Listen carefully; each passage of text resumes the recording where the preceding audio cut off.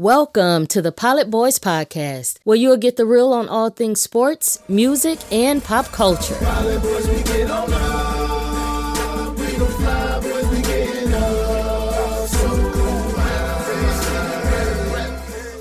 And here are your hosts, Vishwant and Partha. Welcome to this week's college football sprint. We are joined by the very popular and wise Zach Smith. I don't know if either are true. I'm just going off the Twitter engagement, bro. I'm just going off the fact that pretty much everything that Zach says about Ohio State, what Ohio State football needs to do, comes to pass every weekend. I'm wondering if he's got the inside. Are you still on the coaching staff, man? Right. Like I sit in the meeting still. He's still got the Zoom link since they're all virtual now. I just watch the practice film. I see what they're doing. Man, so, you could tell from the good moods that we had a good weekend. Oh, yeah. What a weekend. Yeah. What a game. What a game. What a game. It was amazing to see Ohio State put it all together for the first time this season. Oh, it was awesome. It was awesome to see kind of at full strength, finally hitting their stride at the right time. And then it was also awesome just to watch. I mean, I don't know how much people realize like the masterful coaching job that Ryan Day just did. And like, that was watching a masterpiece. Like it was poetry on a football field. The way he just dismantled and just tore down Brent Venables and everything he loves to do. It was amazing. I'm sitting here going, wow, like people have not been able to do this to Clemson and Brent Venables ever. And Ryan is just methodically doing it with so many different answers and ways. It was beautiful, man. It was beautiful. Can you dig into that a little bit? I saw a comment on the huddles, how they huddled more to prevent some sign stealing. But can you get into a little bit more about what's happening on the coaching side? You know what? It was almost like a pitcher that was in his groove. You know what I mean? Like he had a fastball, curveball, and a changeup, and he was just dialing them up perfectly. He would go up tempo with a formation to the sideline. Like he put three guys in the boundary, which is a problematic formation to be in if you're blitzing. Like it's just it's hard to match because you're not used to it. Like your boundary D end has to go match receivers now, where he's not used to that. So he just had a repertoire of I guess, ammunition to keep Brent Venables out of what he wanted to do. And it was just poetic the way he would go huddle up, couldn't steal signals. Then he would go no huddle, tempo. And then a couple times he did like a fake look back. The whole Clemson team would look over and they'd snap the ball and Ohio State would just roll the front seven off the ball. And you're just watching it like he owns him right now. Like he owned him on every front. And it was awesome. The other thing that happened was Justin Fields very early made it clear that if you blitzed him, he was going to make you pay. I mean, he was like 86% against pressure. And so it was one of those, like, I don't know what he was supposed to do. Like he's used to creating chaos and all these and creating all these pressures and these things to make it really hard on offenses. And they really just dismantled that option for him. And they didn't really have an answer. Zach, I mean, we talk about this all the time about how simple of a sport football is when you break it down and you do the basic things right?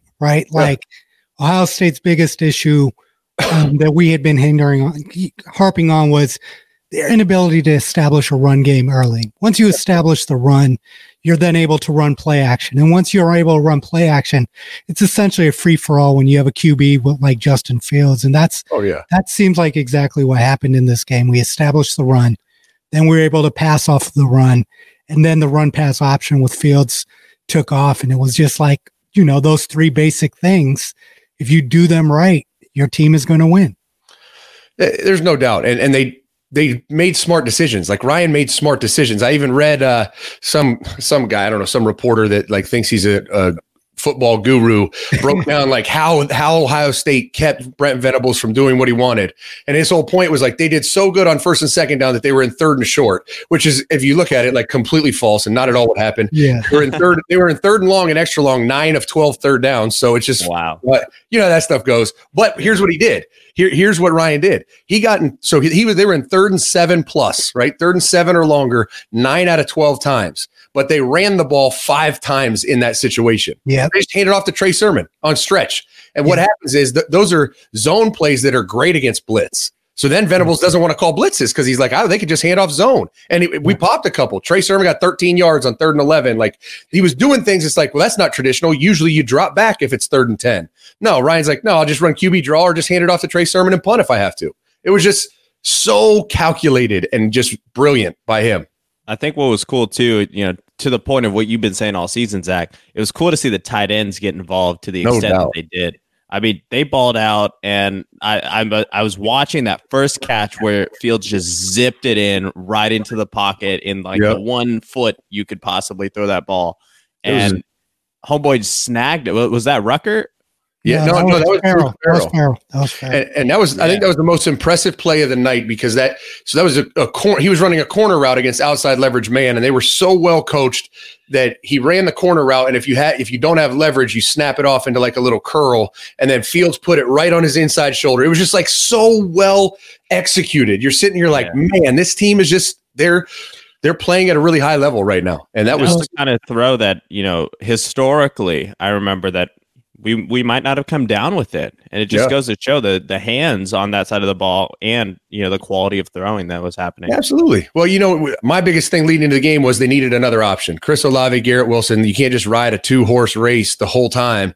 And then they come out 130 yards receiving and 3 touchdowns between the 2 tight ends and Trey Sermon. And it's like, now we're talking about a multiple offense. Like, you're talking about multiple threats that are being employed, really well. What we saw Saturday is what we needed to see, and now it's going to take every single one of them against Bama.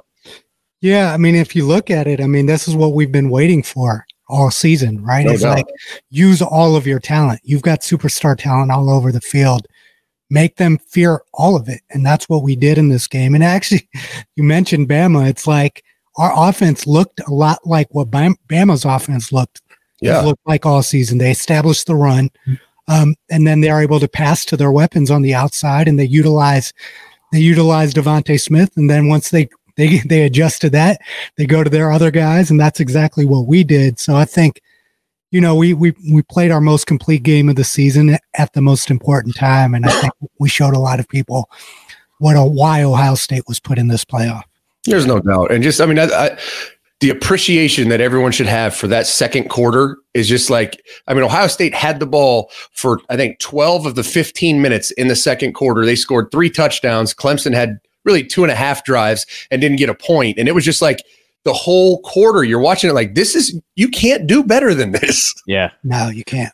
No, it was just unbelievable, especially as a fan, to see all of the things that I was worried about just, vanish, the team come together. And it's just, there's these moments, right? It's what makes me passionate about sports. There's these moments where everything comes together, and whether you're a fan, whether you're on a team, whether you have any involvement, it just shows you what can be. And I think that's like the most inspiring thing you could watch. Absolutely. There's no doubt about it. Man, I'm lit, guys. I'm lit. I'm so excited about Alabama too. Let's talk about Justin Fields for a moment. There are a lot of individual players that I think stood out, but let's start there with Justin Fields.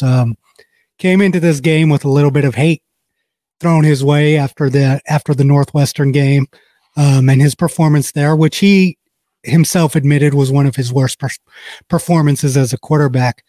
What did he show in this game to an NFL scout or an NFL GM in making a decision on, hey, is this guy going to be my franchise QB, or does he still need some work? He showed a lot. I think it's kind of recency bias catches you, right? Like, he didn't play well in 2 games this year, but people forget how well he played last year against really good opponents. So it's not like, I don't know why people forgot that he wasn't still capable of that, but it was really important on that stage against Trevor Lawrence to kind of make a case that I don't know if he's going to get drafted above him, but he belongs in the room. You know what I mean? Yeah. And he did. He was ridiculous. 91% adjusted completion percentage. He had a 93% grade on Pro Football Focus. They blitzed him. He was 86% when they blitzed him. Like, anything you could ask. I always look at blitz. Like, how well do you do against blitz, right? That's when it's a little chaos. You're under pressure. Like, you need to get the ball out. He was phenomenal, almost 90%. And then the other thing I look at is throws over 10 yards, right? The further throws, they're obviously harder to hit, right? He was 77% over 10 yards. So it's like, he was dominant. He was, I think, at 4 of 7 on deep balls, which is, it's not crazy, but it's really good. And 6 touchdowns. He had an NFL passer rating of 144. Like, just dominant. He was dominant. Yeah. And let's talk about the injury too, because I mean, coming back from that, just watching him get hurt, come off the field, come back on, zip the ball in for a quick touchdown and just limp his ass off. I was just like, how do you even pull that together? This is the hot take of the day for me, but I think it was the greatest performance by an Ohio State quarterback we've ever seen. Yeah, that's fair. That's fair. And he showed that resiliency and toughness that you saw it last year against Michigan. He got knocked out of the game, came back in a couple plays later, first play back, scrambles and throws a long touchdown to Chris Olave. Like, I think it was Olave, maybe Garrett Wilson, but either way, like, he's shown that he has that. And when you look at NFL quarterbacks, like, it's so much more than throwing form and, how strong their arms are. Like, those intangibles are huge. And that toughness factor that he showed again, I mean, that was a vicious hit now. Yeah. And I'm sitting here, I live streamed on YouTube during the game, and I think I can't monetize the video because of the language that came out of my mouth after that hit. I'm like, this kid needs to be thrown out of the game. He's got a targeting last year in the playoffs. Yep. This time he spears somebody. Like, he's going to break his own neck. But that was a vicious hit to the ribs. Vicious. Yeah. And, V sent me an article, I think something we need to talk about him, Fields not actually getting a diagnosis when he went into the medical tent, just some painkillers and some shots. But dude, I mean, those kind of hits to get back, to have mobility and to be able to continue the game where clearly he couldn't even move his legs properly for the first several minutes after he got back in. I mean, that was heroic in general. And then to add in the amount of zip he was able to get on the ball through the whole second half of the game, especially some of those long balls he threw that were just so perfectly placed. It's crazy when the part of your body that you need to throw is injured and you're still able to do it. Yeah, it showed a lot. And it's also shows the motivation factor for both him and Chris Olave. Like, when you see, this is what motivated those two guys all off season. Oh, for sure. You know, and to see both of them perform as brilliantly as they did in this payback game of sorts, and also Ryan Day, all of the things that you could have asked for in terms of payback happened, but I wanted to also switch gears a little bit and talk about more on the offensive side of the ball. Trey Sermon is doing his best Ezekiel Elliott 2015 impersonation. It seems like this guy, man, I'm telling you, we've been spoiled by running backs at Ohio State for decades and decades and decades, but what we're seeing from this kid, like in terms of everything that you look for in a running back, the aggression he's running with, the vision that he's showing, his hands, his breaking tackles, it's like, this is some of the best running back play we've ever seen. And that's saying a lot at Ohio State. What do you think has led to kind of the uptick in his performance? I think it's a number of things. One, he's, finally running with confidence, coming off that knee injury, early in the year, albeit he wasn't playing. I mean, he was splitting time, so he never really got into a groove. Now he's not splitting time, so it's just his show. He can kind of get in the flow of things. Kind of, running backs, sometimes they need to get hit a couple times. They need to, get a couple 3-4 yard runs before, as they kind of get their legs loose and open it up. But I think that's the biggest thing. One, he's got the opportunity. He's getting the carries. He's getting the time where he can really get in the flow of a game. And then also he's running different. I mean, this is not all like some indictment on Tony Alford. Like, he should have been playing the whole time. No, he looks better too, right? Like, looks like he's running more confidently. He kind of has his swagger back. I mean, he had created 11 missed tackles by himself in the game on Friday. And it's like, this kid is what people thought he could be. When you watch this Oklahoma highlights before he got hurt, like, this is what you expected. And it just took a minute to get there, but he's here. I'd love watching him jump people too. Hey, I'm gonna be honest. That stuff's got to go. These kids are going to get hurt, man. One kid stands up, and you can never have a kid. We're also seeing significantly improved offensive line play this year as well. What would you say that is the result of? Because we also dealt with some injuries on the offensive line, but kids came in there and didn't skip a beat and performed admirably. Yeah, I mean, this is the first time where Greg Studrawa finally has a deep group. I mean, it took him a while to recruit a deep group because there were so many misses along the offensive line by Ed Warner in recruiting and development and everything. So he finally has a deep enough group where that 6th, 7th guy in. I mean, you saw Paris Johnson go in and get a pancake block, and you're like, this kid's not playing yet. Like, he looks freaking ridiculous. But I think the biggest thing is, like, the interior O line's just been okay for me. I love Wyatt, but outside of that, they've had a lot of struggles. But the tackles,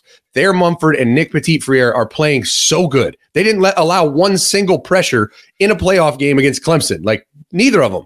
When you have 2 bookend tackles like that, everything looks good. And that's in the pass game. The O-line in the run game they've been stupid all year, just road grading people, just moving. I mean, the line of scrimmage moves 4 yards on the snap of the ball when they just run stretch. They just run zone. It's just one thing the commentators made note of that I wanted to ask you about, Zach, was when they were doing a lot of the blocking patterns for Trey. They mentioned that Clemson was doing a lot of guessing to try and guess which way, because these are read runs, right? So all the line will shift one way with the block. Why would a defensive line want to guess as opposed to react? Well, I mean, I think it goes even to a deep philosophy issue that Brent Venables has always had. And I've always said it doesn't make sense why he is able to get away with what he does, which is just, it's sheer chaos. Like, they don't really have an identity, and that should be problematic, but it never has been. So who am I to say he's an idiot, right? Because it's been like one of the best defenses in the country. But if you face a great run game like that, and you have guys that maybe aren't experts at their technique, at the defense, it's like a jack of all, ace of none, where now guys are kind of peeking, they're jumping out of gaps, and that's part of their philosophy, but it's problematic because then you have an open gap, and a good back and a good run game is going to exploit that. So I think that's higher risk, higher reward, essentially. Yeah, right. And they get away with it a lot because it's just so much chaos. I've always said in coaching, it's really hard on offense because if one guy screws up, the play is dead. On defense, a guy could screw up and fall into the play. Like, a guy hits the wrong gap and he's not supposed to be there, and you don't have a guy to block him because he's not supposed to be there. Like, it's just way easier on defense to have chaos and have success. And unfortunately, for them, it wasn't a good thing. Yeah, I mean, it seems like pretty much as flawless of a performance on that side of the field as you could expect in a game against a powerhouse like Clemson. It seemed like we were pretty much, if not perfect, 99% efficient on the offensive side of the ball in that game. Credit to Ryan Day, credit to the players, credit to the entire coaching staff on that side. Now let's flip the field a little bit. Let's talk about the defensive side of the ball. Obviously, you've been talking about the interior of our defensive line, our big Polynesian guys that just dominate. Oh, they're so good. They were probably the biggest dominant force in this game that everything was able to play off of. They started out getting a lot of pressure on the inside, making Trevor Lawrence's life very uncomfortable throughout the game. And I think as a result of that, also the rest of our defense and our front seven also showed up to play. That was one of the better performances overall from all of our linebackers as well. But our front seven seemed to really take this game personally and stand up.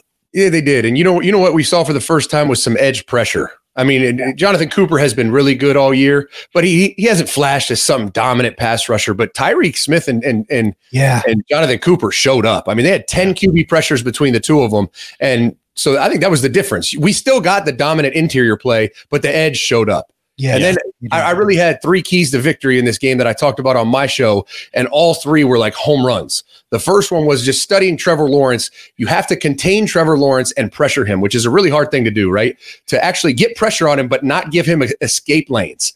Like, that's really hard to do. And what they did was it was phenomenal. They got pressure with those front 4. He had -8 yards rushing. They pressured him 21 times, and lo and behold, his production went from 76% completion when he wasn't under pressure to 45%. So they basically were kryptonite for Trevor Lawrence. And then you take away Travis Etienne, who got averaged, I think, 3 yards a carry and really didn't do much in the throw game. Yeah. Amari Rodgers was their home run hitter. He didn't have one target over 10 yards. So it's like you sit here and like, check, check, check. Like, just completely took away the identity of that Clemson offense. Yeah. Wow. You know what? One thing that stood out to me was, and I think they mentioned it during the game, but it was Shaun Wade who, we felt was adapting to this new role that he's had in the offense, or in the defense, I mean. And one of the plays that was impressive to me that they highlighted, it was actually after a mistake that he had made where he gave a ton of cushion on his guy and let him catch the ball. He was able to leverage that cushion to keep him short of the first down line at a critical play for Clemson. What did you think of Shaun Wade, and especially, a lot of these guys who through the season have been, pretty on and off in terms of really being able to fit into those roles?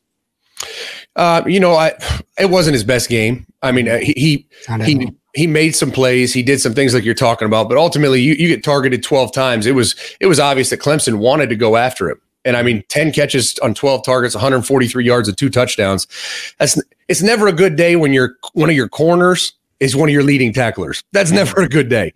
But he was also facing a different skill set than they've seen. That kid Cornell Powell is really good, and he hasn't shown up like he did on Friday all year. But I recruited him. I know how talented he is, and so I thought Shaun played okay. He certainly is still, I guess, trying to adjust to this defense. And you saw him in press man get beat a couple times. You saw him in zone play it really well, which has not been his strong suit. He's been more of a press corner. And so I saw improvement, but we're going to need way better from Shaun to take care of Devontae Smith on Monday. I mean, way better. He's got to be that lottery pick, that first round corner that comes in and takes away a receiver. We're going to be facing one. Patrick Surtain at Alabama is the best corner in the country, and Shaun Wade should be in that conversation. So he's got to play like it. Well, I mean, I think, we've talked about this at length. It seems like Shaun is having difficulty adjusting. Let's just be honest about this, to being the number one outside corner. He played really, really well, phenomenal level on the nickel. I personally see him more as like a Pro Bowl safety than he is an outside corner personally, but I mean, he is our best player at that position. To see him targeted like that showed me that Clemson wasn't scared of him, and he's going into this draft, that we're big fans of his, but it seems like he's a little tentative. It seems like that trail technique is kind of a result of his nervousness a little bit. What does he need to do to really master this outside position? Because we want to see him thrive and succeed. Is this the position for him? I think it is. I think, maybe not long-term in the NFL. I don't know that, but he certainly has the skill set to do it at this level, and he could do it in the NFL too. I think the biggest thing that he needs to get back is that dog. I mean, he was a dog in the slot. Like, he had a swagger and a mentality. Every play, press man, blitzing, didn't matter. And I think part of the switch outside and the more tentative, softer zone coverage stuff, the bail stuff, it's kind of taken away his dog. Yeah. And he's got it in him. I know the kid really well. Yeah. It's in there. He just has got to bring it back out.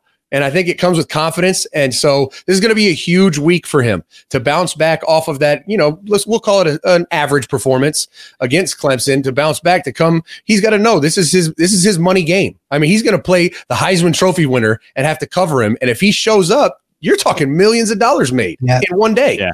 So I think it'll happen. I think you'll see a different player on Monday than you saw on Friday. And I'm excited for it because I love that kid. Yeah, I mean, he's definitely a dog, and it's tough to see his struggles because we know he's one of the most talented players in the country by far. No doubt. Love it. So before we get too deep into Alabama, did you guys have any other comments you want to make about Ohio State Clemson? Otherwise, we'll move through our agenda. No, it was great. Yes, we slayed the dragon, man. That's first time ever. It doesn't feel good. My God. It's over with. No more Clemson. We can't beat Clemson talk. So the team that almost slayed the dragon, Cincinnati, that was tough to watch, man. Tough. The mismanagement, by their I guess their clock management and their offensive staff towards the end of the game. But you know what? The one thing they did was they showed they belong in the conversation, because that's a good Georgia team. It's not a great Georgia team, but it's a good Georgia team. Yeah. And they showed that they can play with them. And so as the game was kind of ticking down, I sat there and said, you know what, this is a win for Cincinnati, even if it's not. I know they wanted to win. They would have rather won, but they showed they can go toe-to-toe with whatever, the second best team in the SEC East. That says something. Yeah. Yeah, win definitely would have changed the headlines per se, and then also the way that the game was managed was a tough. They had that game won if they would have just run the ball on 3rd and 2. Yeah, but and it's tough because on one hand you understand when you're trying to make a statement win.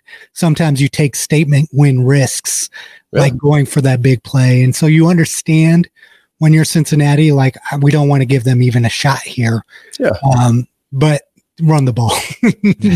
But you know what? We did it against Alabama in 2014. We took a shot on a first or second down to Evan Spencer, and it completely set us behind the clock and gave Alabama the ball back with a chance to tie it up. Yeah. And it all happened because these teams, they just full-fledged sell out to stop the run. And you sit there as a coach and you're like, this is dangerous. But if we hit it, like this is all they're giving us, right? We can't run the ball because they're just committing 100 people to the run. So it's tough. I get it. I've been there. We made the mistake and gave Alabama the ball back, which was luckily worked out.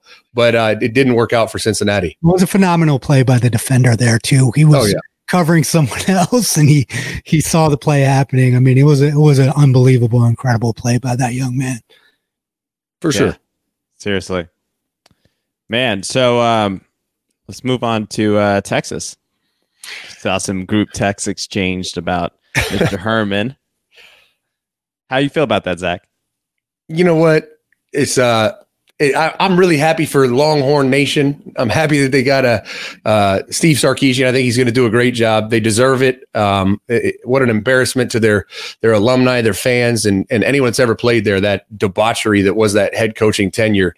So I'm most happy that I can stop talking negatively about Texas now because it's over. Like I have so much respect for Texas, and they deserve to have a great program. And I'm just glad that I can shut up about Texas and maybe even root for them.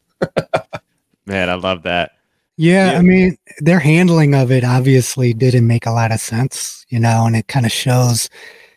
They gave the guy a vote of confidence 2 weeks ago, and then pretty much overnight they fired him, right? Which again, and then had no issue. This is where my issue always comes into this, and you guys know this well enough. Is the fake show that we have going on here. It's like Texas, I'm just going to, the financials here. First of all, they cut a lot of their staff. They furloughed a lot of athletic department workers, saying they didn't have the money to pay them. In this $25 million that you're about to pay Tom Herman, I would hope that these boosters come up with $1 to $2 million to bring all these people back to work.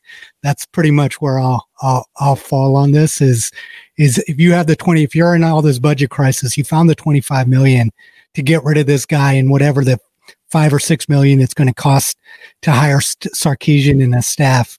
Take care of these little people out here who you just told you don't have the money to pay. You know what it is?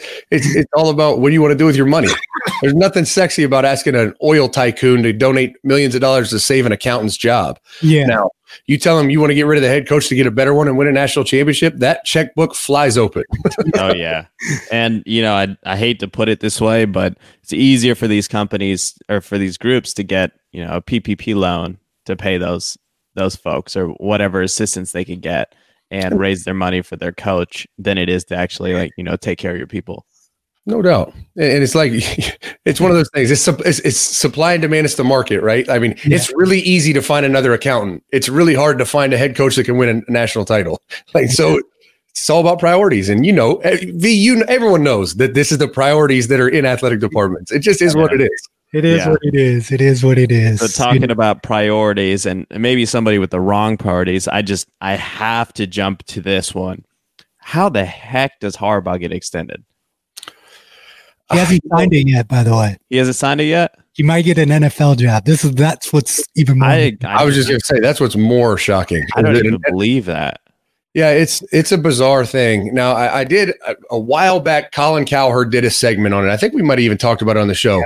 Just like, has Harbaugh been a failure or are our expectations of the Michigan job way inflated? And it's like, he's done just about as well as anyone has. Bo Schembechler on through. So like, we all know they're not to Ohio State's level, that he's not performed like Urban or Ryan Day, but they're looking at it like, can we get better? Like, can we get a better coach right now? And obviously they think no. And now the NFL courting him is a whole nother conversation. I just don't understand it at all, but that's the NFL for you. I guess the NFL is like, well, he wouldn't have to recruit. So, right. So he could be weird. I mean, the fact that they extended him and he didn't sign immediately on the dotted line is also very, very interesting in terms of what he thinks about himself. And I would if I was the AD, I would rescind that offer so fast. Like, oh, you don't want to sign it? All right, give it back. Sorry. Yeah, I mean, it's interesting the contrast between these two programs, right? Texas and Michigan, they're very similar programs. Texas they're a good program, but they're not like they don't compete for national championships. I mean, with Mac Brown and Vince Young, that was a standout year, but they usually are the same conversation, 8, 9, 10 win program, right? And the difference between what Texas did and what Michigan is doing, where Texas is like, it's not good enough. We have to try to get into that next tier. And Michigan's like, you know what? This is good enough. It's bringing in millions of dollars a year. If we make decent bowl games, you know, we're going to wave the white flag. We're not as good as Ohio State, but you know, we can compete and play decent and bring in the money. It seems like the contrast there is so interesting, you know, business. Yeah, I think it's just different expectations. I mean, Texas is, you're right. They have never been a national contender, you know, consistently, but you look at it and you're like, yeah, but they should be, right? I mean, their recruiting base is stupid. Like their financials, stupid. We just saw it. I mean, in the midst of a pandemic, they just shelled out $15 million or whatever. Like there's no reason they're not. Now, Michigan, I can tell you 10 reasons why that's a tough job, way harder than Texas.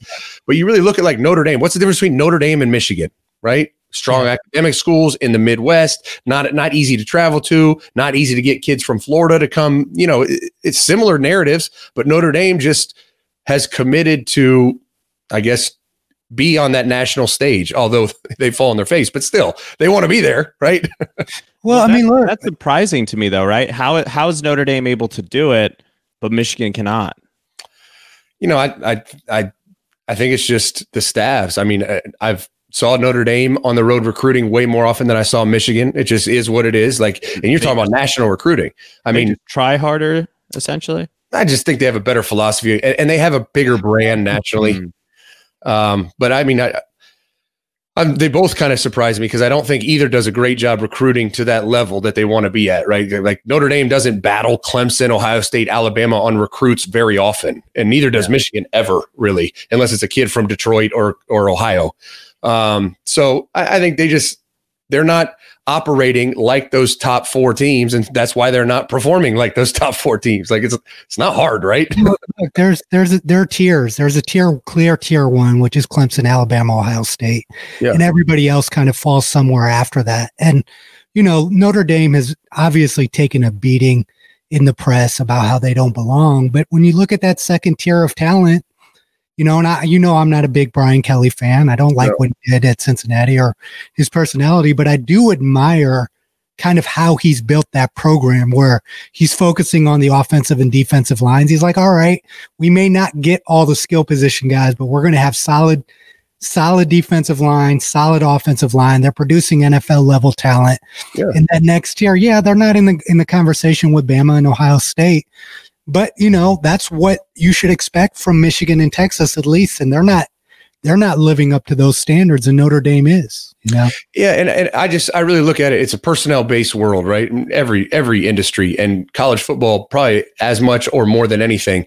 And you look at, there's a couple other programs like Florida, Oklahoma, Georgia, where they are in there, right? You go recruit the best corner in the country. You are recruiting against them. You're not recruiting against Notre Dame or Michigan. No, so it's not. Like, I get it. Oklahoma hasn't, you know, put themselves on that stage with Alabama, Clemson, Ohio State, and Florida certainly hasn't yet. But they're trying. That's my thing. Like, what is going on in Notre Dame and Michigan? Like, are they not trying to get to that level, or they just can't? They don't have the personnel on the coaching staff to go recruit those kids. Do you know Brian Kelly well? It seems to me like they get some of these. Like, you look at Claypool in the NFL and some of these receivers that go to the NFL. It seems like they get some of this talent, but they don't develop those skill possessions very well. Yeah, and I think what you really have seen is an era of average quarterback play.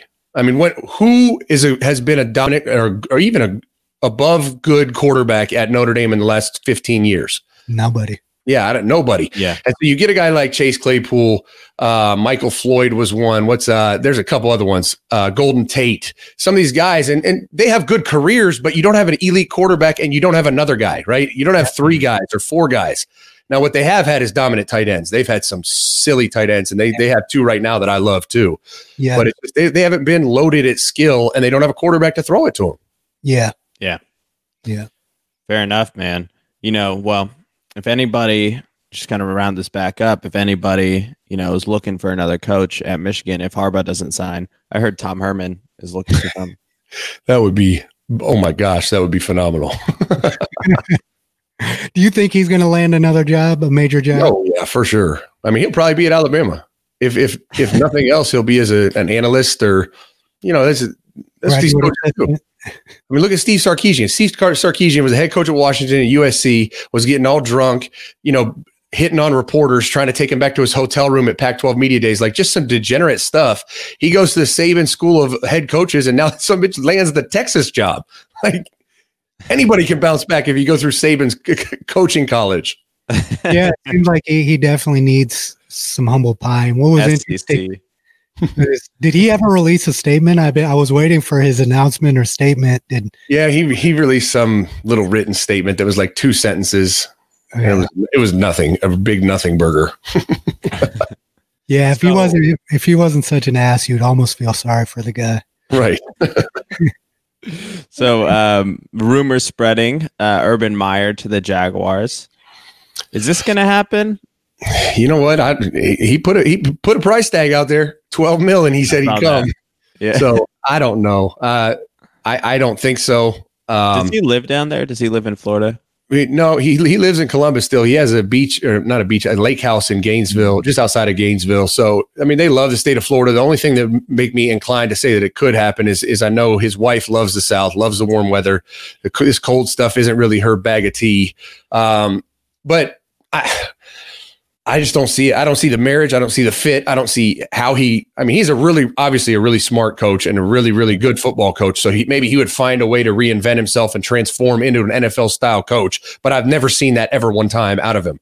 I mean, I think I was with him 11 years and I never once saw something where I was like, oh, that could translate. Like, he's so good at developing young kids, 18, 19, 20. You got to go into an NFL locker room with a 26-year-old with 3 kids and a grown ass man. Like, it's just different. Your motivational tactics, like your messages, everything's different. And I just don't see it. Do you think, and I agree with you, but I do think Jacksonville, or a market like Jacksonville, presents an interesting opportunity, right? It's not a big media market.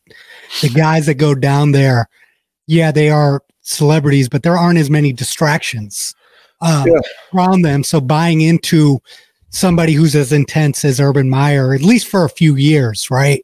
To kind of, springboard that team back into relevance, it might work. Maybe that's what they need, is someone like him who's a hard driver, who's going to change the culture. And it also comes down to, if they draft a guy like Trevor Lawrence or Justin Fields, that's going to present an interesting decision for him. Right. Obviously, with Buckeye Nation, but perhaps both of those guys are guys who will buy into a coach's philosophy and be the leader that you need them to be. I agree. It's tough for a guy like Urban, who's as intense as he is, to go in and coach pros, but maybe a place like Jacksonville might be the place. Yeah, it's going to be what his career's always been about. What type of staff does he hire?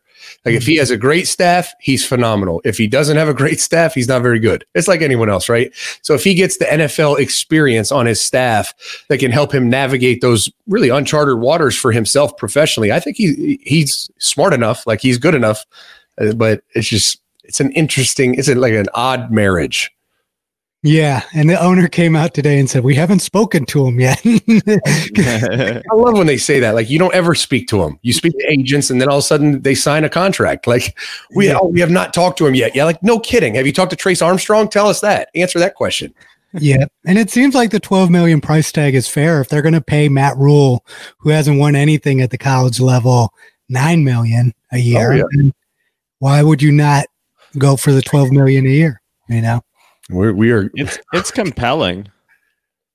Yeah, I think, I mean, they'll pay it. Someone will pay that price tag soon enough. And so if it's to get Urban Meyer, why wouldn't you? I just don't see him. If he's going to come back to coaching, it's got to be at a different level than college, because I don't see him coming in and Ohio State. He left his legacy there. He loves the program. I don't see him going to USC or someone else and kind of going toe to toe with Ohio State. Like, it seems like he's left everything that he's needed to leave at the college level. He doesn't need to prove anything else. If he comes back, it's got to be the NFL level, but it comes down to, like what you said, is his personality going to fit at that level? We might get to find out.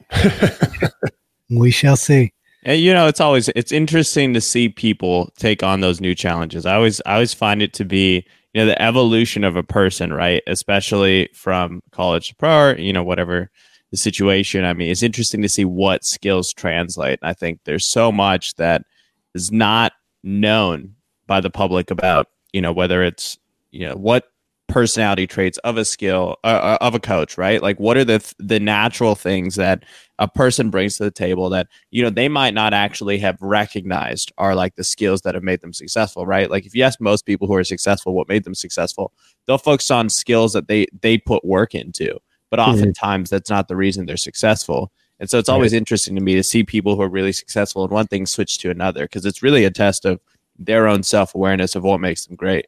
And you're obviously, and you're seeing it with what he's doing, how he's improved as a college football analyst. I think he just to Zach's show every week and takes all of his information, but damn sure feels like it.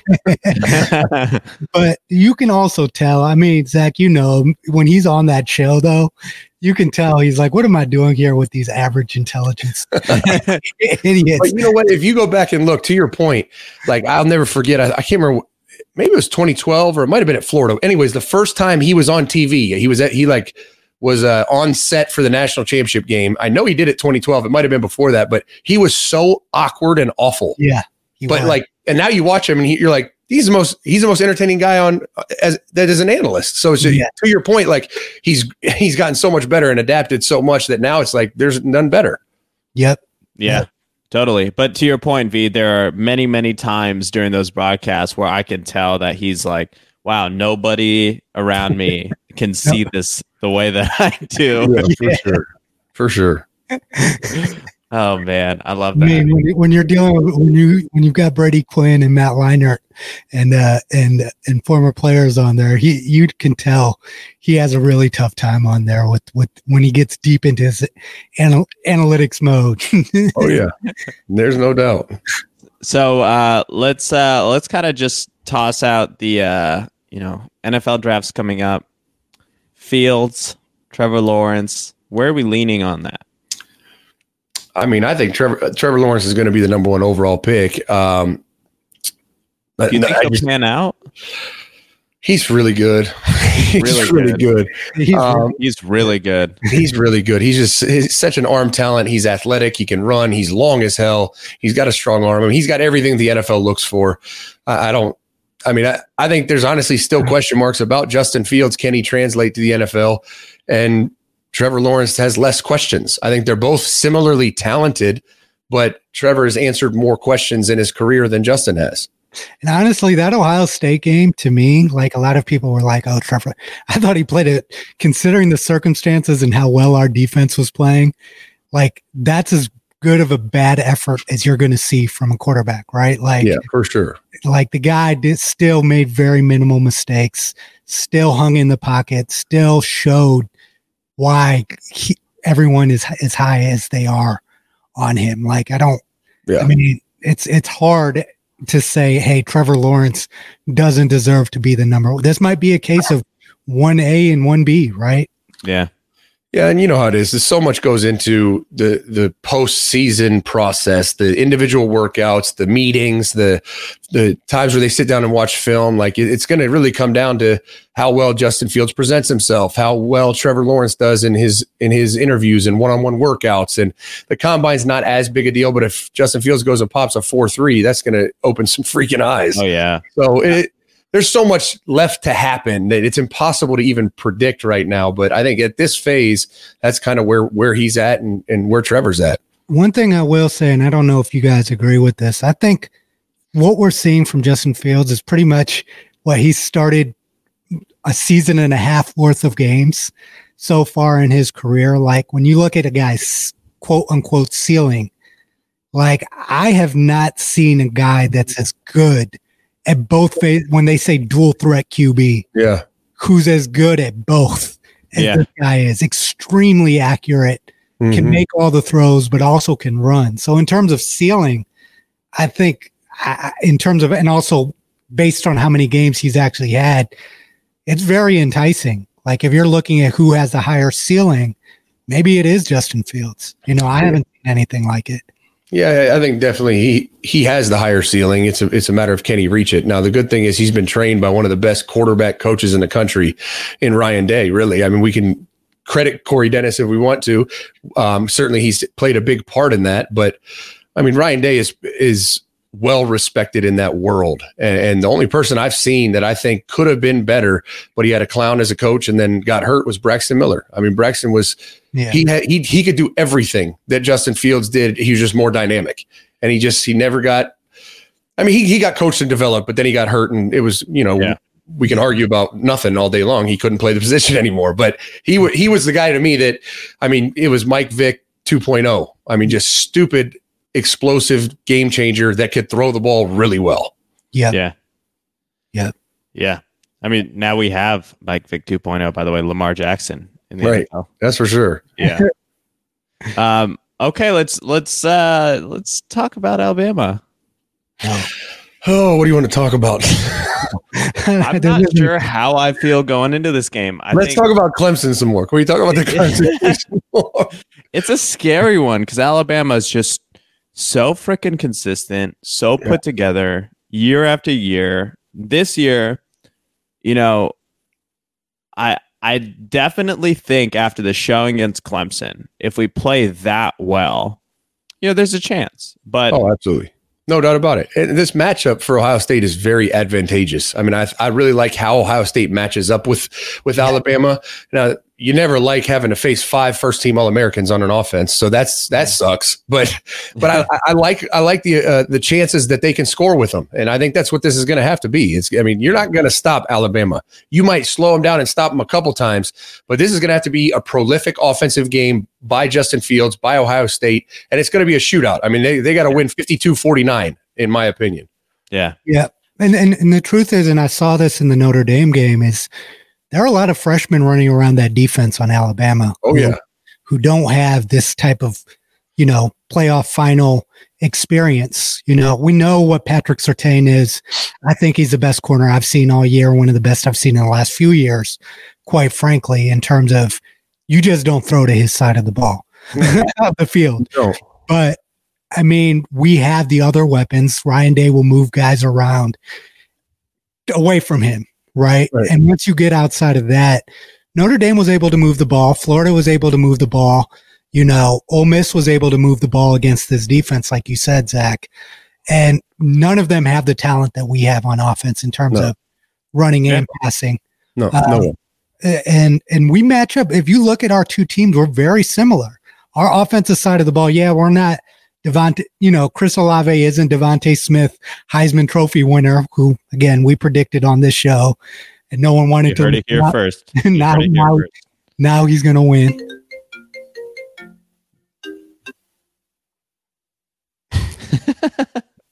What happened? That was you, right? I lost you guys. I know it shut down my screen though. I was like, I don't even know where we're at. Obviously, we don't have the five players that Alabama has, but all of our guys are probably equally as good, just not as heralded. I mean, it's you're right. Very similar teams. I think Alabama's more talented, but that's negligible. I mean, in games like this, both teams have a lot of talent. It's going to really come down to just who plays better and who has a better plan and who executes better. I know that if rumors are true and Tyreek Smith and Tommy Togiai are going to be out with COVID, or now they're talking about they might push the game back and all this conversation. It sounds like there's some question marks going into the game, and losing if those two are actually out, that'll be a huge loss on this defensive line because we need every single human being to be playing in this game. Yeah, we'll have to see how all of it shapes out. But frankly, I think the big takeaway here is we're all anxious. We have no idea what's going to happen, and it's got to be a flawless execution, especially on the offensive end.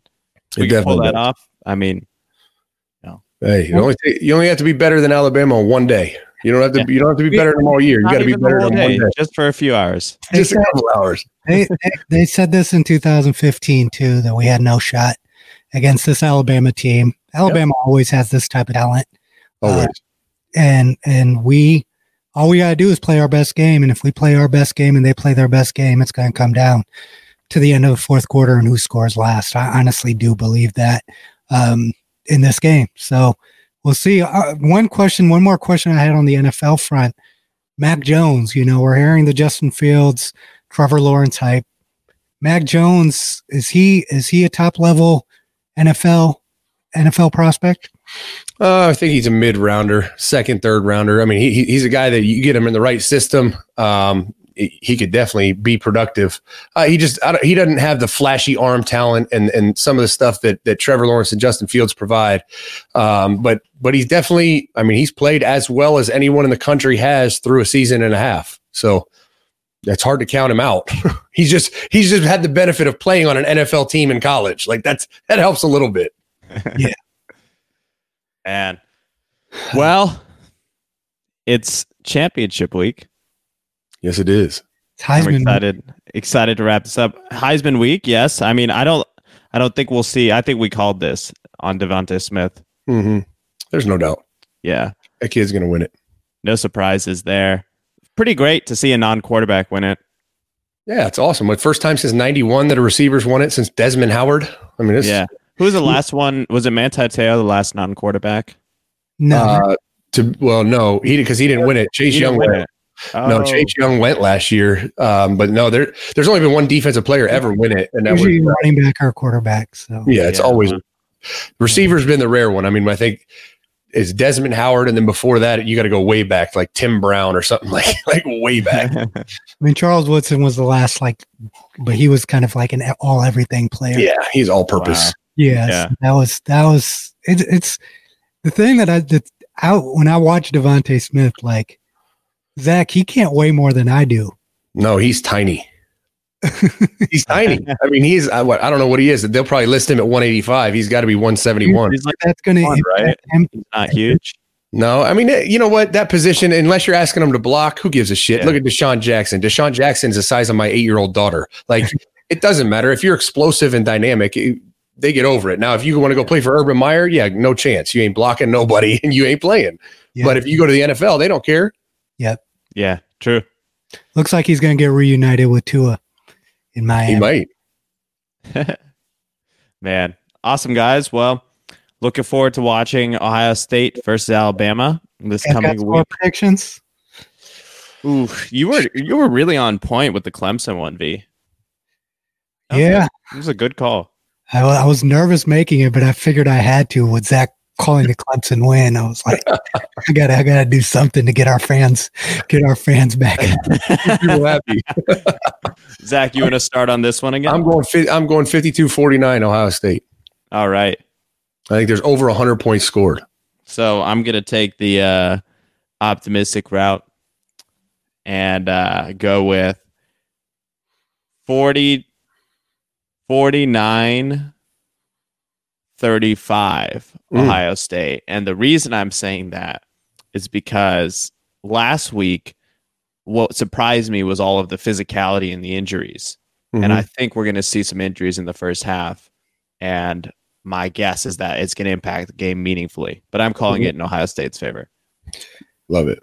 I'm calling an overtime game. Ooh. Oh, shit. Ohio State pulls it out in the second overtime, 62-55. On a trick play 2-point conversion. 100-93. There's going to be a lot of points in this game. There's no way around that. There's no way. Watch, we're gonna get to the game. It's gonna end like 12-7. It's gonna be one of those. LSU, remember the LSU Alabama national championship? What was it? 93. That was 96 or something. Yeah, that was the most brutal. game I've ever had to sit through. Oh man. Ever. Where are they playing it again? Is it in Texas? Miami. South Beach. Yep. Oh yeah. Okay. Yeah. Okay. Well, hopefully we're talking next week about a Ohio State national championship. Yeah, that For would sure. be excellent. And if Ohio State wins, I will get my long-awaited Ohio tattoo. Uh-oh. Put it out there then. Put it out there. Right on your forehead? You If gonna they lose, I'll probably get it anyway. There you go. well, they're going to win. So you're gonna, Yes, sir. Awesome, All right. guys. Been a good one. Let's Yeah, appreciate it, fellas. Thanks, Zach. All right. Show the Pilot Boys some love by getting some of our exclusive merch at shop.pilotboys.com. You're listening to the Pilot Boys Podcast. Hey guys, this is Partha. You might know me as a Pilot Boy, but I'm also the CEO of Lasso. Lasso is a high-performance lifestyle brand that makes a Lasso Sock 2.0, the most functional sock ever to help you stay moving on any adventure you choose. Lasso uses patented compression technology with scientifically proven ankle stability to support key ligaments and tendons, as well as moisture-wicking materials and built-in strike padding, so every single step is stable, soft, and cool. Lasso socks are also used to treat foot and ankle conditions like plantar fasciitis, Achilles pain, ankle soreness, circulation issues, and more. Check them out at lassogear.com or at lassogear on social media. Now back to your regularly scheduled programming. All right, V. News and notes, dude. Let's get it. So today, just for our listeners, we're planning on trying something new with the format. I think this will be appreciated. And if not, just tweet at V and tweet some nasty things. Go after Partha. Just not on TikTok because I don't want him to get any more followers on there. Dude, by the way, I think I won our Not bet. over yet. It's supposed to be by the end. Oh, it's supposed to be the end of. Yeah, end of 2020. I don't know. How many did you have at the start? At the start At the start of the contest. of 2020, I had 0. At the start of our contest, though. At the start of our contest, that's a tough question that may never have an answer, Yeah. So I think we should work off the 0. All right, let's. So, the best headline I saw, dude, was a new Virginia law that caps insulin prices at $50 a month. And that started last Friday, I believe. Well, last Friday? Yeah. Last Friday or this coming Friday, which is interesting to me. There's always like a lot of talk about, how much regulation should there be in pharma and how much money do pharma companies really need to make to continue the pace of innovation. But I think this is a good thing, man. It's always good when there's these staple drugs that, they should be more affordable for people. And obviously there's this whole game that happens with insurance paying these ridiculous amounts. But, long story short, it's pretty awesome to see states moving in a direction to help treat so many people in this country. What do you think about that? I mean, if you look at these pharma companies and the life cycle of drugs, right? Insulin has been a product that has been around for a long time. These drug companies have made billions of dollars off of it already at the outset. And it's a staple drug that people with diabetes need, that should be provided and should be something that they're able to get regardless of whether what their job or their insurance benefits tell them. We need to keep people who have these illnesses alive and well. So capping the prices seems like a fair thing at this point. Yeah, I feel the same way, but I think it's, insulin it's a Band-Aid, and this is part of what I'm frustrated by in our healthcare system is that we're very, solve this symptom oriented. We don't really focus on solving the root problems. And there's a stat that just came out. This is from the diabetes. I think it's like the diabetes group or foundation or something along those lines. But 73% of American adults are overweight or obese. So when you think about drugs like insulin that help with diabetes, and when you think about cardiac arrest, all the different side effects of treating your body badly for a long period of time, the problem is not access to insulin. The problem happens 40 years before that, when we encourage lifestyle habits that are genuinely really, really bad for people. And culturally in America, I think that is something that we have to solve. We definitely do. I mean, look, to be quite frank with this, the reason that we try to solve the symptoms, and we try to fix the symptoms and address the symptoms versus solving the big picture issue, which is curing the illness, because there's just, quite frankly, too much money in these illnesses, right? Like, you have a hospital infrastructure, you have insurance companies. These are all multi-billion-dollar institutions. If we just came up with cures for all of these illnesses versus just treating of the symptoms, then you see a huge economic impact, specifically in America, if that were to happen. Not saying that these people are so sinister that, they're not trying to help and solve the health crises that we're facing in America, but that's just the bottom line. We have an economy, a for-profit healthcare system that's built on these drugs continuing to be developed and people continuing to get ill, and if that's stopped, think about the economic impact. So I think that some of these illnesses, and then you see how quickly they came up with this vaccine for coronavirus. Also the power and magnitude of our scientific community and the technology that's out there right now. I think that we could be solving a lot of these problems a lot sooner than we have been. That's just my opinion. Yeah, I couldn't agree more. And I think, it's not that we would lose an industry if we were to change the approach we take to health in this country, but it would be redistributed in a meaningful way. It would go toward preventative health. It would go toward, fitness and good diets, and the major food companies that control what we eat, companies like Dannon that feed us dairy, which, really is not something we're intended to eat, right? Yeah. Like, all of these different companies that have a lot of weight in our culture, in our political system, would lose a ton of money if everybody got smart and got healthy. And if you're a listener to this podcast, it's, it's not rocket science to take care of your body, and you don't need to be ripped. You don't need a six pack. That's not what health looks like. Health is literally move every day and treat the food you put into your body as medicine. And if you just change your frame, where it's like, a walk, if you took a walk every day for 15, 30 minutes, and you could be on the phone during it, you can do whatever you want during your walk. Or you could stretch. If you did that and you actually thought about what you were putting into your body every day, it doesn't mean you can't have pizza. It doesn't mean you can't have unhealthy food, but just think about it, what you're putting into your body before you do it, and live your life mindfully.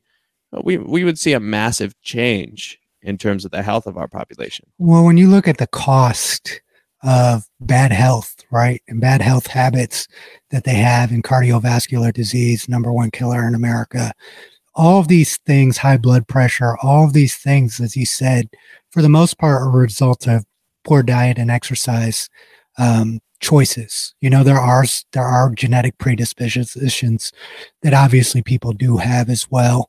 But what I do think is that, and it's like you said, there are groups in this country that want to keep that from becoming a cultural norm. It's expensive, to eat as healthy as you should. A lot of times, if you want to eat healthier, it costs more money. I've never understood that.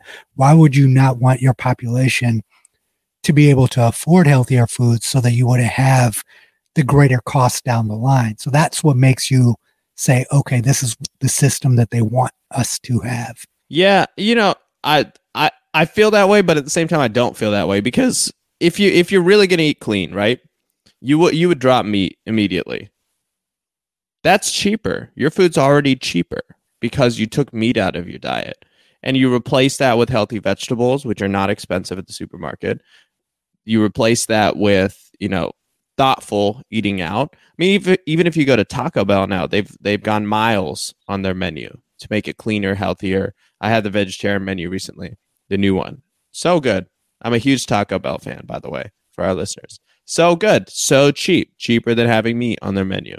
And so I think the options are there because you don't have to pull a 180 on your diet to eat healthy, right? Like, you can still have all the things you're having, but a lot of the time it's as simple as portion control, because the foods we eat that are unhealthy for us are addictive because of the salt that they have, the sugar that they have.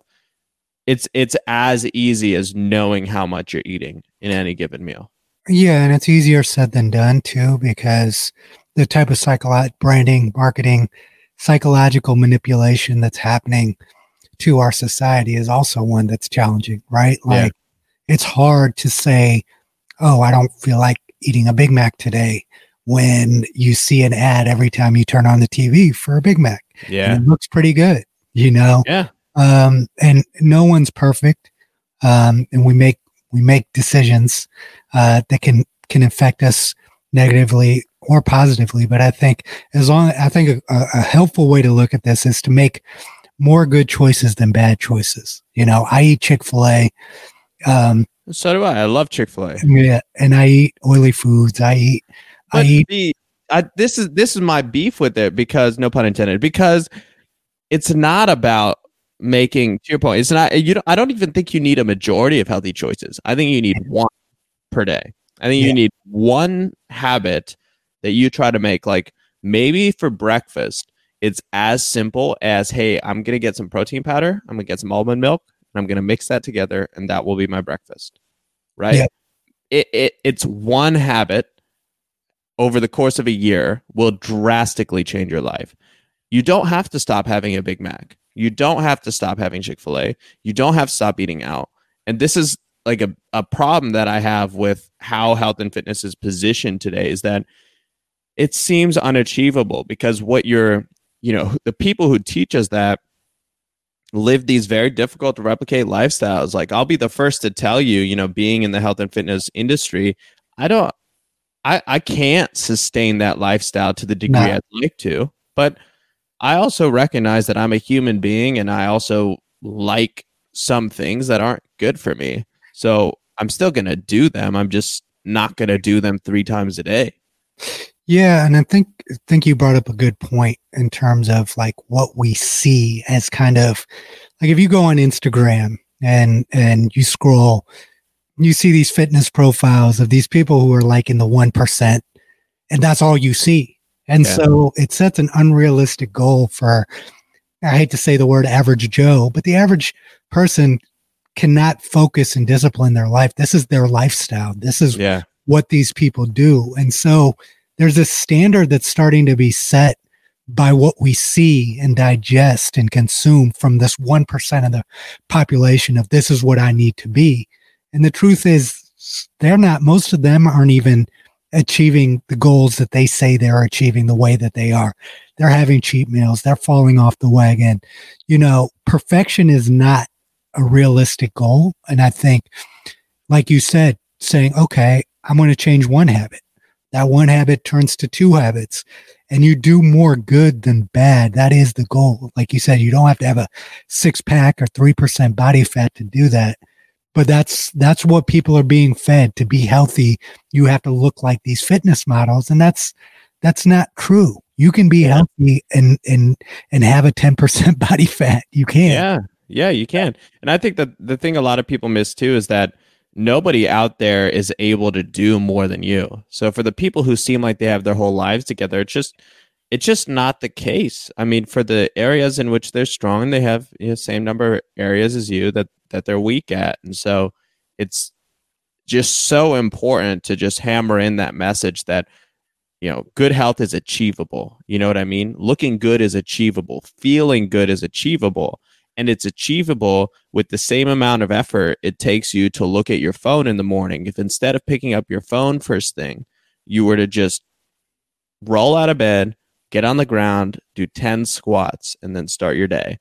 Just my goals are binary. So it's not like, hey, I have to do this whole workout. My goal is move. That could be a walk. That could be a run. That could be a tough workout. That could be an easy workout. It could be a hike. It could be laying on the ground doing sit-ups. It could be stretching, right?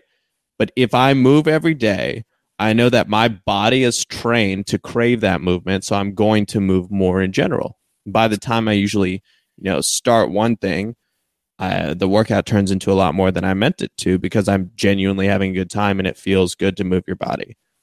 But it doesn't take more than that. It's not as difficult. It's just that the systems that we have placed around us, like the phone dinging with notifications, the alarm clock, even the time we wake up compared to when our first thing for the day is, and how crowded our mornings are from a time standpoint, we set up our lives to essentially distract ourselves from doing the things that are genuinely good for us.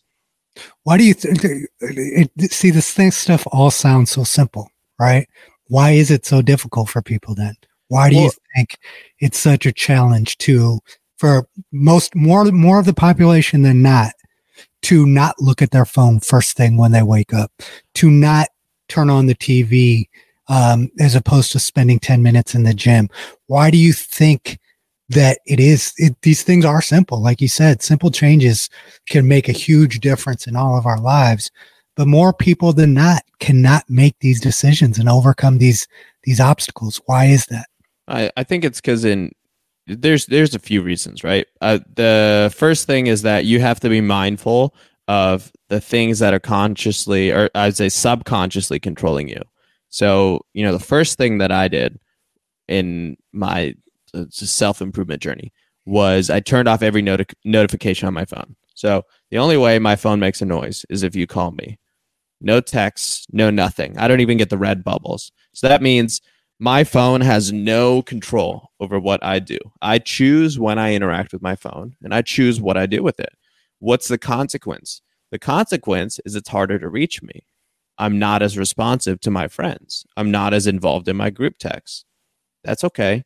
I don't really care, But you have to make those choices for yourself. If it's very important to you to be very engaged there, you have to look at the other areas of your life. Maybe when you're not on your cellular device, right? Like, what are you doing with the rest of your life, and how are, different factors around you influencing you? So from the standpoint of working out, like, one of the things that I always struggle with is the motivation to actually do a workout every day. That's why Move Every Day is one of my goals. It's so challenging for me to get the mental willpower to actually go to the gym. So I took away the go to the gym part of working out because I realized that was stopping me from doing it. But in general, as humans, we see somebody who's really great at something, and in our minds, so this is my real take. I think everybody has an inflated ego.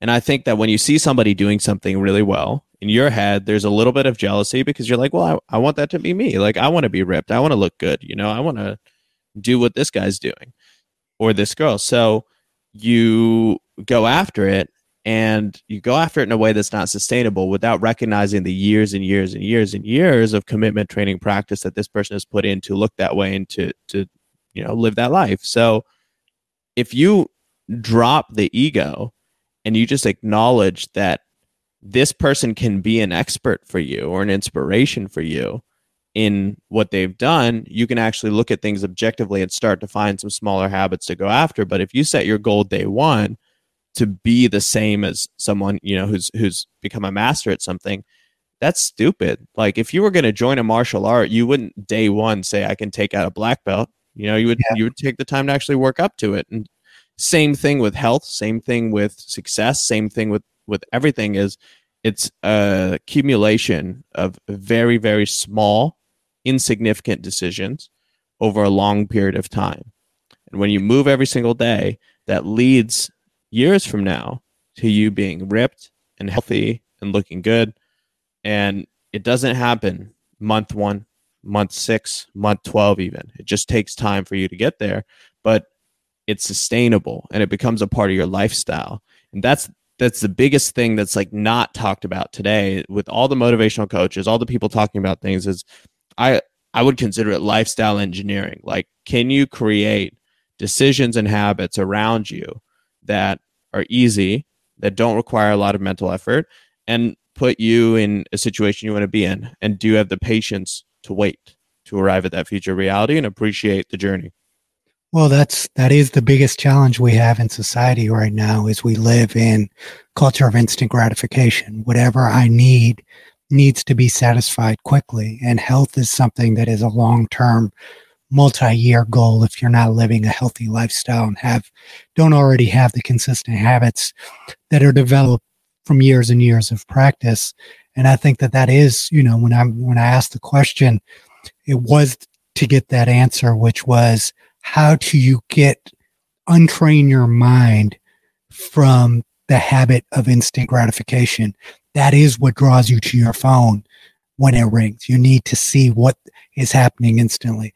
That is what makes you, after you work out, look in the mirror and see if there's any change after one workout. Like, this is actually something that's in people's minds, and it is what our culture drives. Yeah. How do you unwind that culture of instant gratification? Seems to be the number one challenge that we face as a society, and it seems to be having very, very damaging effects.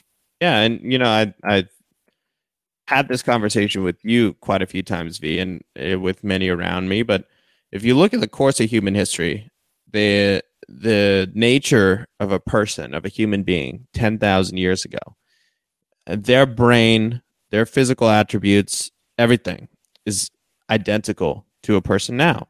So if we were to take you and place you as a baby 10,000 years ago and place a baby from then to now, there would be no difference in terms of that person's ability to grow. So everything that we're taught today is based on the environment around us. Our intrinsic characteristics as human beings are pretty locked in. So for all of the history that we know of humanity, and I'm talking, this is 8,000 years before the beginning of biblical times, right? This is a long time back. So those people who lived didn't have the technology we have. They didn't have cell phones. They didn't have all of this. And what's really interesting to me is those things just didn't happen till recently. Like the Industrial Revolution and everything that we've done from a technological standpoint it's a very Western concept, but interestingly enough, humanity in general has not had the need for this kind of connection and instant gratification for a very long period of time. And part of that is, tribes turning into bigger civilizations. But the other part of that is I would say, the continued, disenfranchisement and unhappiness that's started to seep into humanity in general. And so you have to ask yourself, when you look at, a lot of the things that we live with in modern society, there's this very popular, it's from the West, it's modern, it's better. And, not a lot of the stuff that we've created is actually better. Yeah. I mean, there are people who would argue against that, obviously, but I think you're right in terms of what you're saying, in terms of, has it improved? Has it improved our efficiency? Has it improved us as a society? And there's more than enough evidence to show that it hasn't. It's actually created human beings who are less efficient, who are less self-sufficient, who are less healthy, who are more dependent on outside forces such as technology. People don't develop their skills anymore. Basic things like I don't know how many kids actually know how to change a tire these days. Yeah. But what it has done, I think, for people who continue to understand the value of patience, hard work, learning, you can use those same resources that are kind of hindering people right now to give yourself a leg up. Because if you do want to learn how to change a tire, you actually care enough to look up that video on YouTube versus the funny video you want to see. You have a world of information, of knowledge that you can gain. It all comes down to how our minds are being trained. And I think most society is being trained to use this technology in a way that reduces their value as a human being. And less people are now using it, but the people who are using it in the same way that you would have before technology and had to learn things before technology, but just use the technology as an aid, they're thriving and they're standing out in this society. So it's a very, very interesting dilemma, I would say, with technology that we're facing. Do they want, I hate to say this, use the big brother. Do they want most people to just be inefficient and useless beyond their data? Yeah. And you know what else, on top of all of that is the culture around social media that's propagated by, those who, are doing well at it. Right. And I think is ironic for me to say because we do a podcast, but I would feel that the aim of this podcast is different because we're not geared toward getting followers. Ideally it would be great to have a lot of people we can impact, but this is 100% driven by quality of conversation and content. And, whether it's one person or 1 million people or 1 billion people that care about the conversation that we're having, I think for however many people that is, it's meaningful. Hopefully, if we're doing a good job actually challenging some of these common ideas and helping people see things in different ways and helping ourselves see things in different ways, then it should be interesting for people. But when you look at, you got to post this many times a day, you got to build a following. If you're not doing this, you're falling behind.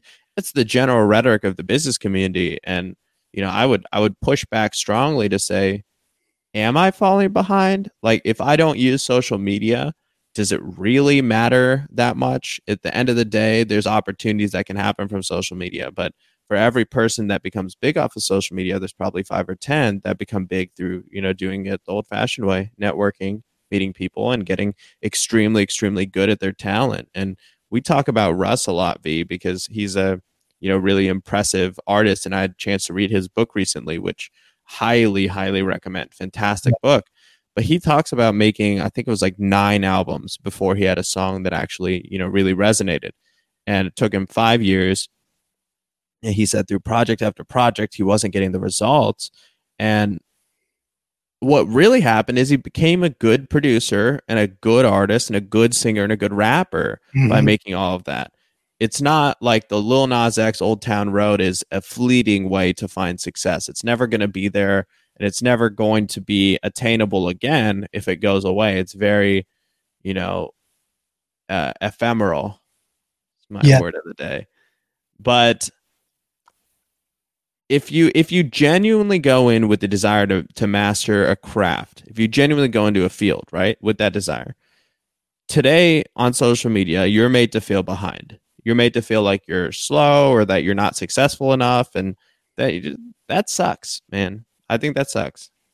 Yeah. I mean, it reinforces, there's just so much that's driven into people's psychology that isn't controlled by their own minds. And that is one of the bigger issues that I have with social media. Like I'm very comfortable with, and I benefit from the fact that I was able to build up my personality and my network without social media. Right. And when you have that security, and I say, when you never get to the point where you're building your relationships strictly through social media, build real relationships with real people, have real conversations, network in a real way. And I think sometimes people get caught up. Sometimes they'll see like my follower count, and suddenly that will create an evaluation of who I am in society. And that happens to a lot of people. Oh, he's only getting 10 likes. Oh, he's only getting 1 comment. It's like that's being programmed into people to think that that's the only measure of value is follower count, likes, when a lot of that is artificial. Even amongst some of these celebrities, they've done audits. Yeah. A lot of that is artificial. These people that you think are getting millions of likes, they're probably getting 10,000 likes, but that's what we're driven by. And sometimes you take it for granted. And that's why it's so important for you to assess and discover who you are and create your own value for yourself, and not let the outside value perception of you determine what your value of yourself is.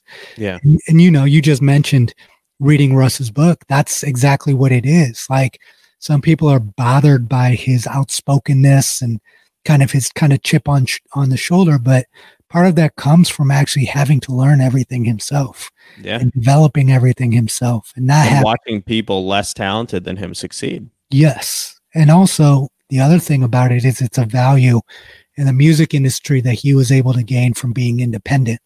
I think the machine and kind of the way that the whole system is set up is to be like Lil Nas X.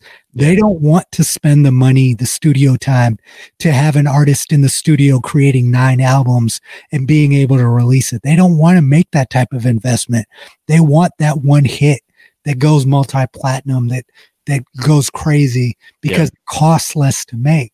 But the thing that a lot of the smart artists, independent artists realize is that that's your chances of success when you only make 5 songs a year versus your chances of success when you make 500 songs a year is much greater with the 500 song element.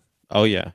You know, and you may not ever have, you know, Russ doesn't have a mainstream radio hit still to this day, but he's making more money than a lot of these artists who have #1 Billboard hits because he's consistent. He keeps putting products out and he dictates his own work schedule and how he produces and releases music.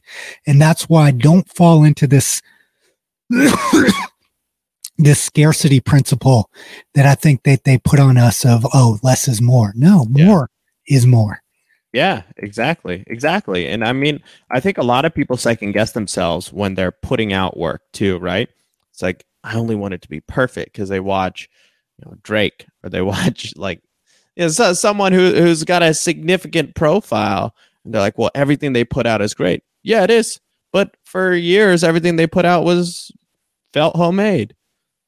Yeah, the thing that people don't understand about Drake is he's the hardest working artist in music. He listens to every genre globally. He picks up on patterns before anyone else does. He's on top of trends. Yeah. He's breaking artists and sounds. And you know why that is because he spends more time working. Yep. He's sitting there in the studio, not just recording, but he's looking at music holistically and understanding the genre, understanding the patterns, understanding the market, what's moving the needle, and then also working to figure out how he can be a part of that. Drake's success is not just because he's so much more talented than everyone else. It's because he works harder and he absorbs and he works until he figures things out. Yeah. And he continues to stay on the cutting edge, because if every Drake album sounded like his last album, we wouldn't even be talking about Drake anymore. You know? Oh yeah. No, I mean, I think you're spot on, man. I mean, that process of the journey requires the abandonment of shame, right? Yep. You have to accept that you might be embarrassed, but you can't feel embarrassed for putting something out, because at the end of the day, there's a million people who might comment on it, but they didn't do it. They didn't take the risk. They didn't put themselves on the line. So do they have a right to even feel a way about what you said? You know what I mean? I think critics in general, fans, whatever, it's great.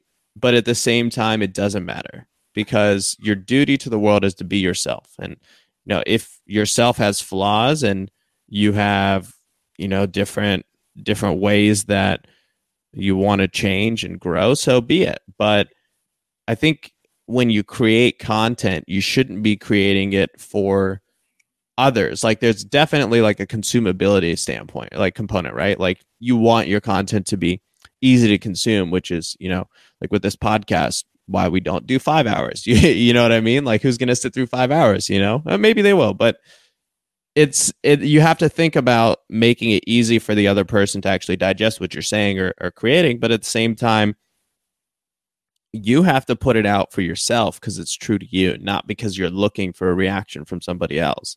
And that's like a challenging mental block for people with success. And like with my social media, you know, I'm weird about my social media, because I post stuff and then I forget I have even social media on my phone, and then I disappear for days. But it's like, when I put stuff up there, you know, and I do, it's been like a month since I post on Instagram. Can you believe that?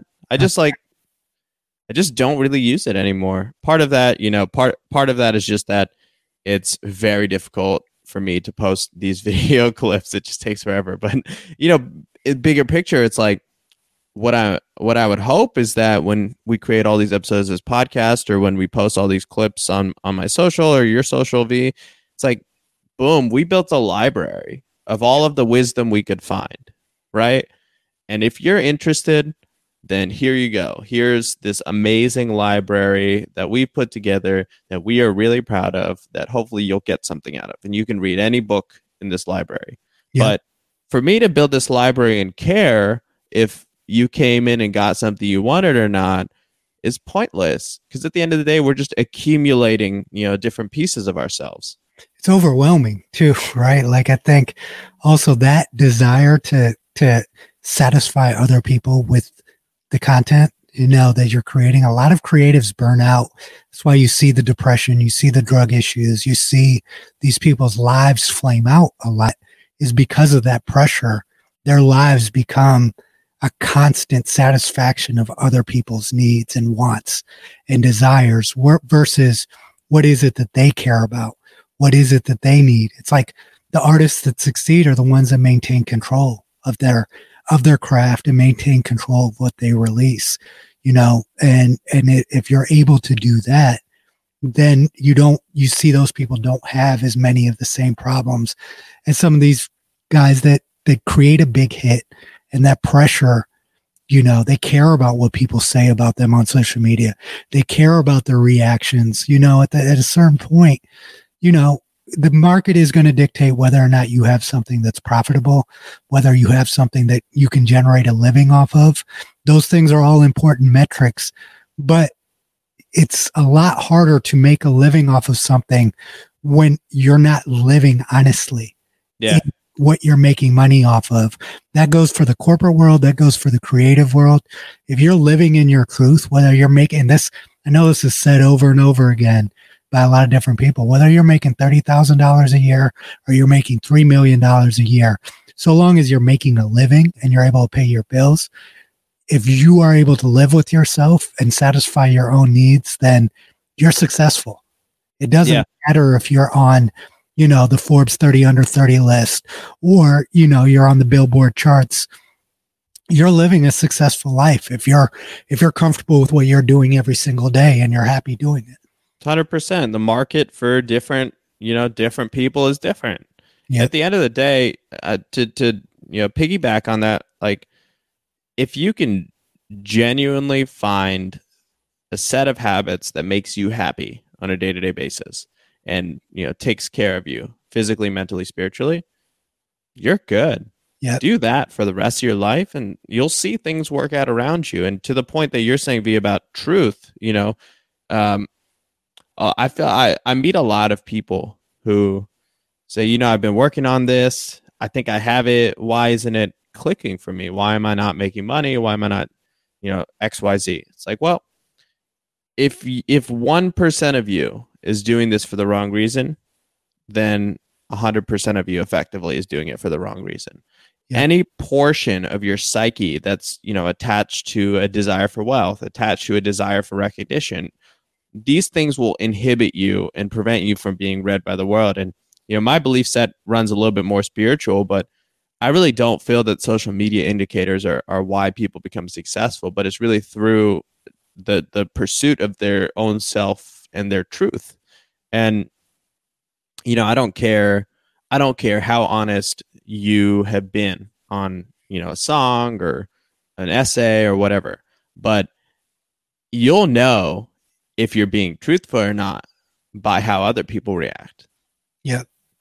If people don't connect, you're not being honest enough. And that's just the nature of it. And everyone's not going to connect. If you're being honest and you're being truthful and you're being yourself and you're displaying who your honest self is to the world, everybody's not going to connect with you. People might not like you.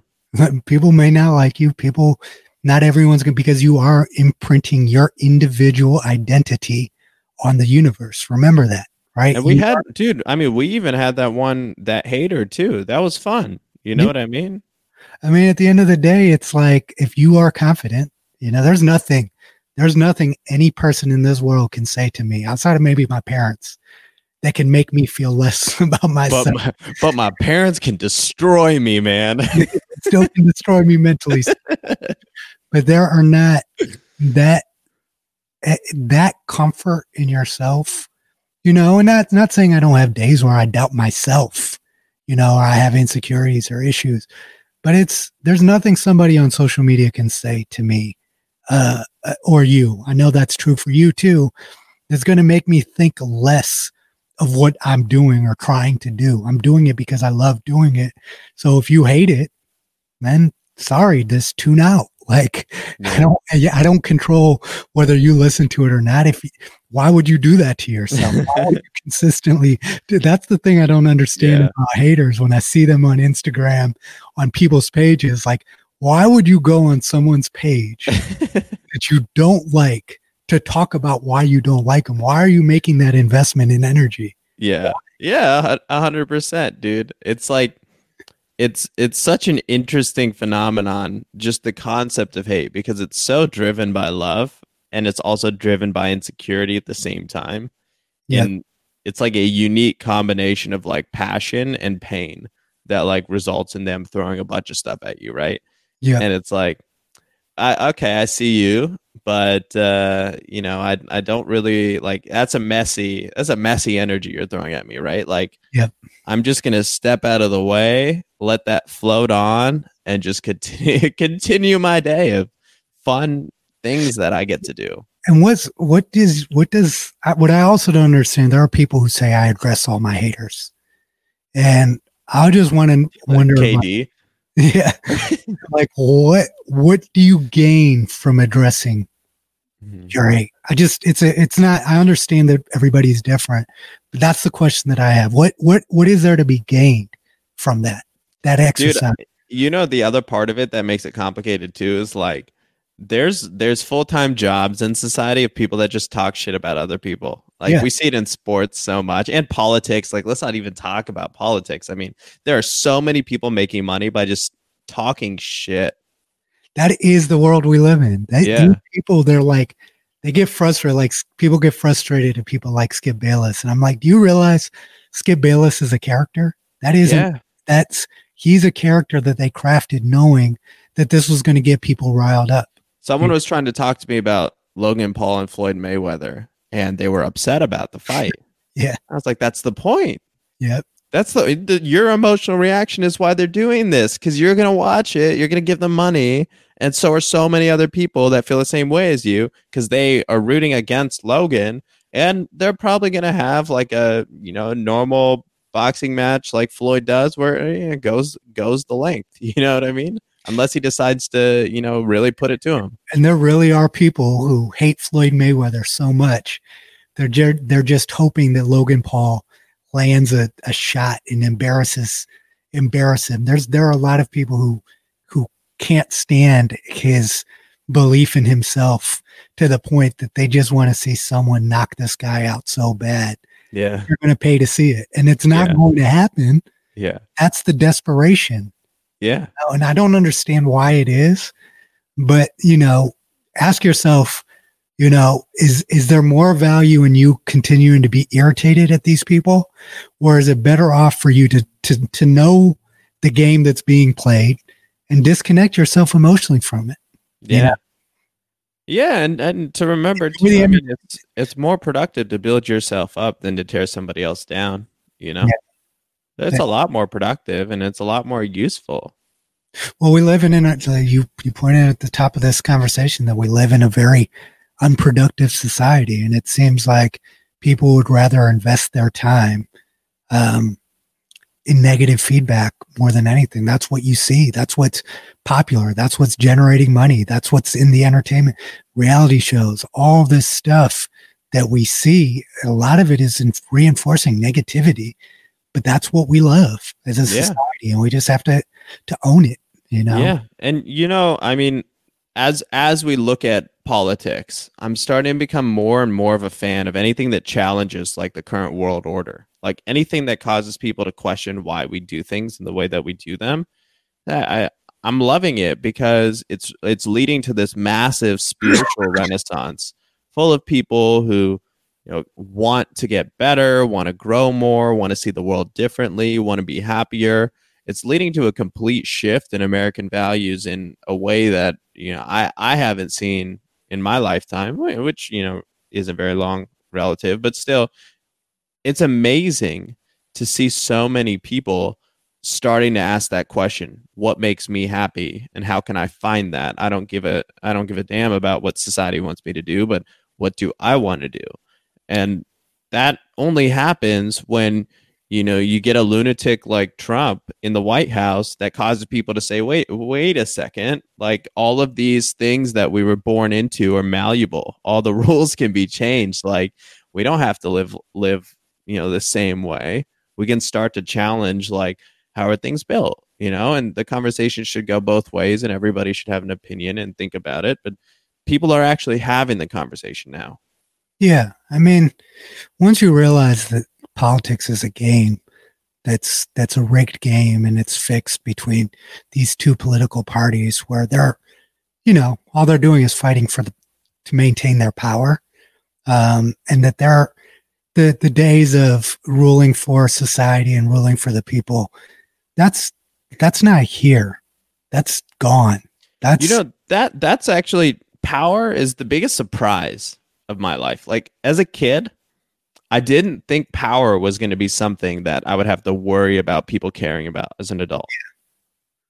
Yeah. I mean, look, this is what these people care about more than anything else, is their small amount of power and ability to dictate the rules. Like if you really think that either of these parties really care about the people, then you've made your first mistake in terms of becoming a successful part of society.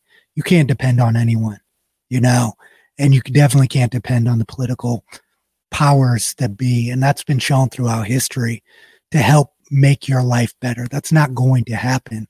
They are there for their own purposes. And whatever benefit that you do get is a result of whatever it is that helps them with whatever their goals are. It may seem like a cynical way to look at things. It's just a real way to look at things. Human beings in power care about power. This isn't socialism. This is capitalism. This isn't just one way of looking at things. So, stop depending on those people because you're going to be angry and upset. Figure out how you can work within the rules that they set to create a successful life for you and your family. Yeah. Power, what an interesting word. I've had a personal confrontation with power recently where I've recently hired several executives to my team. So my role has changed drastically, and the amount that I'm responsible for is very different. The amount of decision-making authority I have is still the same, but I've let go of a lot of my decision-making responsibility. And in effect, I noticed it. I noticed like an insecurity in me. Like, well, if I make these decisions, yeah, they're probably the best for the company, but am I not, letting go of everything that's unique that I bring to the table? Like, what worth do I still have to the company, right? And in that moment, I like thankful. I'm so thankful that I meditate. I took that moment. I was like, pause. Why do I feel that way? And I realized it was due to essentially power, right? Like, do I have the power to control what happens to me? And to your point, no, none of us do. We have the power to control how we react to what happens to us. Nothing else. Yeah, that's important to recognize. It's important to remember that you don't control the world, nor will you ever. You don't control the universe. You can't even control other people. You can convince other people to do things, but it's temporary. That illusion will break at some point. So what anyone can try and do is try to understand that the majority of people in this world genuinely want to make it a better place. And if you lead with trust and you lead with, true connection, then power's not necessary to get somewhere because you have so many more people all driving in the same direction. But, power is something that is used by the weak and the insecure as a method of maintaining control when they have, no real ability to say to themselves, hey, maybe I don't really control the world.